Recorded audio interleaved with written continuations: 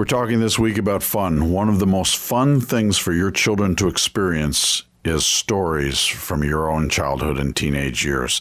They can't imagine we ever had any embarrassing moments. Share the photos, share the stories. It helps them connect and realize that they're going to be okay one day. You're listening to Parenting Today with Dr. Bob Barnes from Sheridan House Family Ministries, and I'm your host, Ruthie J. And I have to say, my husband doesn't have that many embarrassing moments, but he's sharing.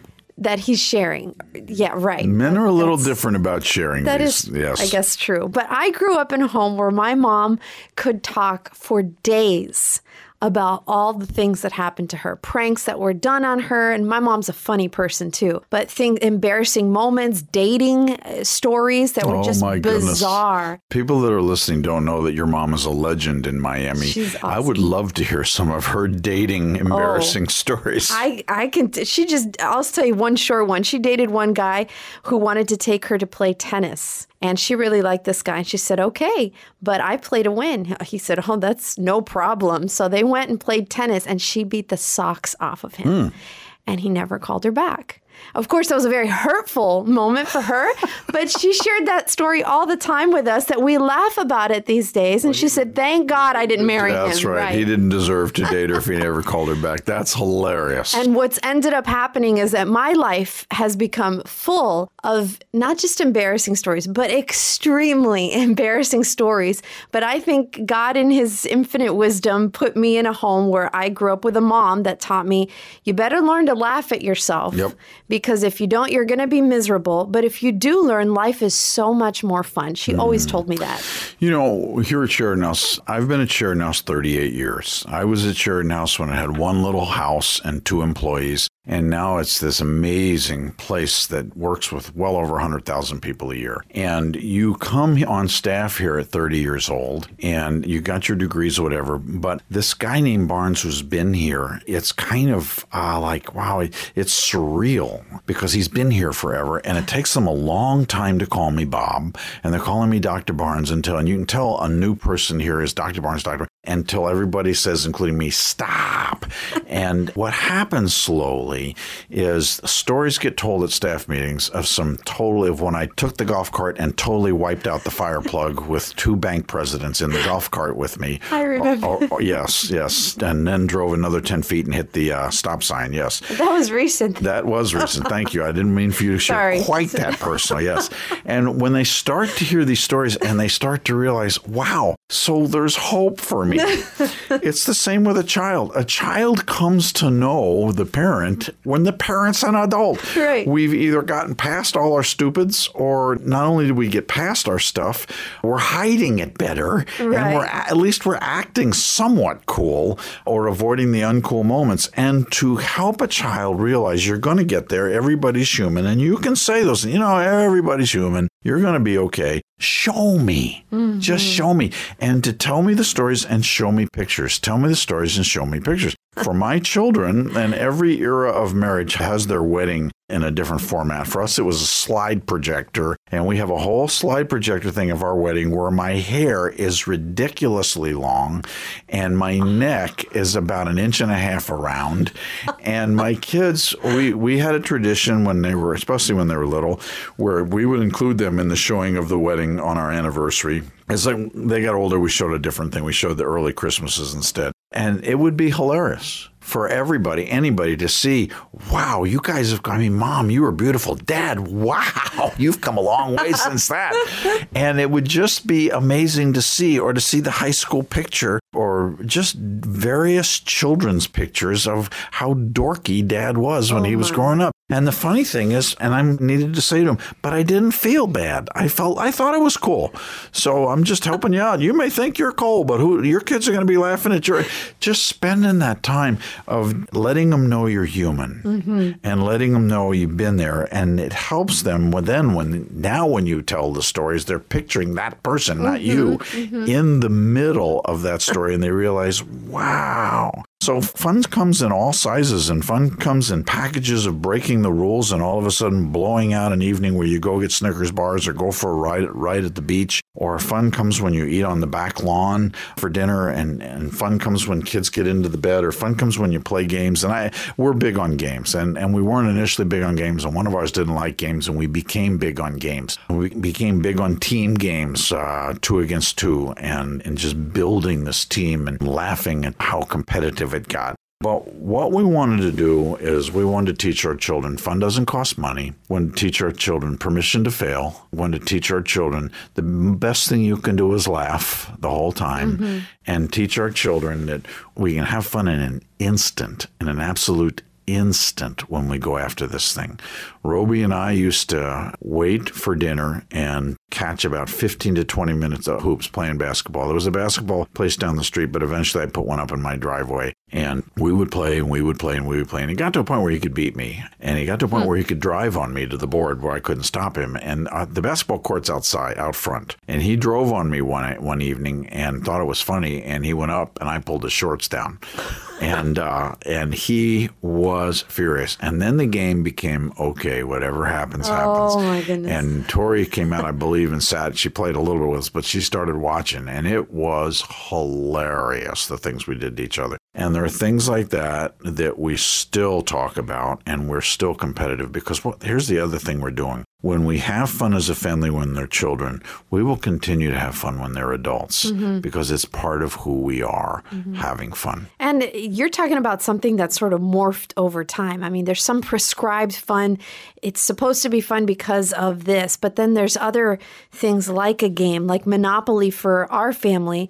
It's fun, but there's so many stories that we have now about past really funny or embarrassing or sad moments in Monopoly that when we play it, it's almost just a whole different ball game because we have it has a different sentiment or a different feeling. It's more than Monopoly. Yeah, exactly. And I think when you're starting fun, one of the places you can start fun is at the dinner table. When I was trying to help start fun in one of the children's homes, we got at the dinner table and we picked a topic and went around the table and we picked an item. And the easy one for little boys was cars, the names of cars. We're going to start with A, and we'll go around the table and slowly one at a time. And when you can't figure out the name of a car, you're done. But let me say this to you, fake one. And if we catch you in the fake, you're done. But if we challenge you, whoever challenges you, and it is a car, and we look it up, they're done. So go for it. It became, A for Acura and B for Buick and C for Chevrolet. It became an amazing time of watching guys start to get creative and start counting around the table to find out which one was theirs. And me putting the word Etzel out there, and everybody challenged there's no Etzel, and showing them an Etzel, and it was just so much fun. But it began fun, and the fun was not the win. The fun was waiting to challenge somebody, and the fun was and the laughter and all of that. But sometimes you have these fun, quote unquote, moments with the family that are potentially disastrous, like the gingerbread house we do every Christmas. And I remember every time we do it, I think of your story that when you drove with your brother to Colorado or somewhere where you were complaining the whole time, so your dad never did it again, and then you had always wanted to do it. And I think of that every year. I'm going to do the gingerbread house, even though I know there's going to be fighting. There's going to be disgruntled now teenagers in the house, and we're still going to do it because it's important. It's important and it's fun, and I might do 2 gingerbread houses, or I might even do 3 gingerbread houses. I tried that too. It's just difficult. It is difficult, and in our house, when they were really little, we did 1 pumpkin, and then we considered the contest and the hilarity of the contest. And I always saw my pumpkin was always ridiculous. So that if we just do 1 item where it's the finished product is everything, and then the finished product with the perfectionist child, no, you can't put that there, or the other child eating half the cookies. And who cares? The child says, who cares? I mean, this is for us, isn't it? Right. And so I might might tend to have multiple things going on at once, where there's somebody where we would actually bring in our next door neighbor to judge, but for the best or the most creative or the most whatever, realizing that the end product is not the reason we're here. The fun is the reason we're here. And so, okay, let me tweak this a little. And this year we're going to get 3 kits for the gingerbread house. We did a gingerbread house contest at church on a Saturday morning, and everybody came in to do it at the church. It was hilarious because some of the dads and their kids got into let's make this one a really different gingerbread house. And it was just the fun of it. Roby and I were into making models, and when we were making model little boat ships and stuff, and we made our first model ship, and we spent a long time on it, and me saying, what do you want to do with it? And he said, I don't know, what do you want to do with it? And I think the first one we put up on his shelf, and then we got into making another one, and what do you want to do with it? And he said, do you think it'd be okay to blow it up? And I said, what do you mean? He said, like, get a firecracker or something and put it in the lake behind our house. And people, like Rosemary and Tori were watching you did all this work and blow it up. We were holding each other up. We were laughing so hard as it set sail, and there's a cherry bomb in it, and all of a sudden there's plastic. We just blew it up together. All that time. It's a matter of we're building a team. We're not building a project, because very quickly the fun can become a project. It can become work, and now we're having stress over the finished product. But you got to teach your kids that too, because you always have one of those perfectionist children or the goal-oriented child like I was, and even like I have one of the 4 that are like that, where it is the end product is important, because it's going to exactly. So how do you teach that kid? Well, for me, because that is me, because doing it right is me, because it's one of my phrases, if you're going to do it right. And so when we were playing these games, I had to take medication. I mean, I had to get in my head, this is about the journey, not the destination. And when they would catch me, of all people, putting, Dad, that's not where the chimney goes, or whatever it is. Yeah, but I want the chimney there. And just doing it differently, or with the cookie contests we would have, or whatever it is, where we were in the middle of the cookie contest, and all of a sudden I'm putting flour all over my face. And Roby said, what are you doing? And I said, well, those Pharisees that they said when they were fasting and they'd actually put flour over their face, before Mom gets back in, let's put flour all over our face and just look sad when she comes back in and tell her we're fasting like that. And then clean up the house. Yes, it was a mess. Yes, I was a little bit of a mess to live with in these areas. But I had to be, if I'm the perfectionist parent rather than the relational parent, and Rosemary's the relational parent, I had to be the one to decide, at least for my part, I'm not going for perfection.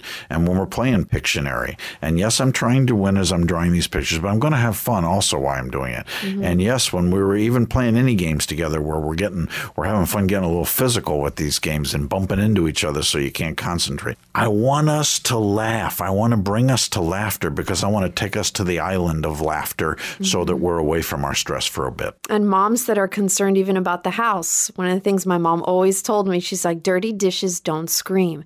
If you had fun the entire evening and the dishes didn't get done for whatever reason, they'll be there tomorrow. It's okay.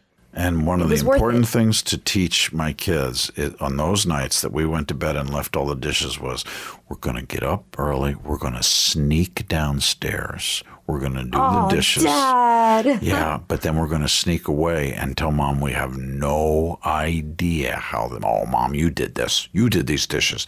And we're going to have fun acting like Yehudi, the elf that lives in the refrigerator that turns the light on and off his whole job. When so you made a game out of it? We made a game so that we could laugh. And when it was time to get them up the next morning, they didn't want to get up. But always one of them would get it. One of them would be hilarious. And we'd be downstairs and we'd be, shh, got to be quiet when we're doing this. We're going to wake her up. She's upstairs wide awake waiting for us to get done so she can come get her coffee. And we're just showing them that even chores can sometimes be fun. Even some work can sometimes be fun. You can make it miserable or it can be fun. I want to bring fun back into my home. Not fun spending money, not fun buying, not fun sitting in front of some plasma screen. And I want it not to be fun with somebody in some other cyber world. I want us to be part of the fun, and I want to bring laughter there. And I want to help my children come to the understanding that laughter is a good medicine. It takes you away from your stress. Choose to bring fun into the home. To do that, you've got to be the center of much of the fun. You're listening to Parenting Today with Dr. Bob Barnes from Sheridan House Family Ministries. I'm your host, Ruthie J., wrapping up a week talking about family fun. And if you want to hear today's program again, share it with a friend, or hear the programs from earlier this week if you missed one, you can do that online at parentâ.org. To find out more about Sheridan House Family Ministries, to support the ministry, or to get some more parenting resources, there are lots of them available online at shfm.org. That's short for Sheridan House Family Ministries. And we hope you'll join us next week for another topic here on Parenting Today.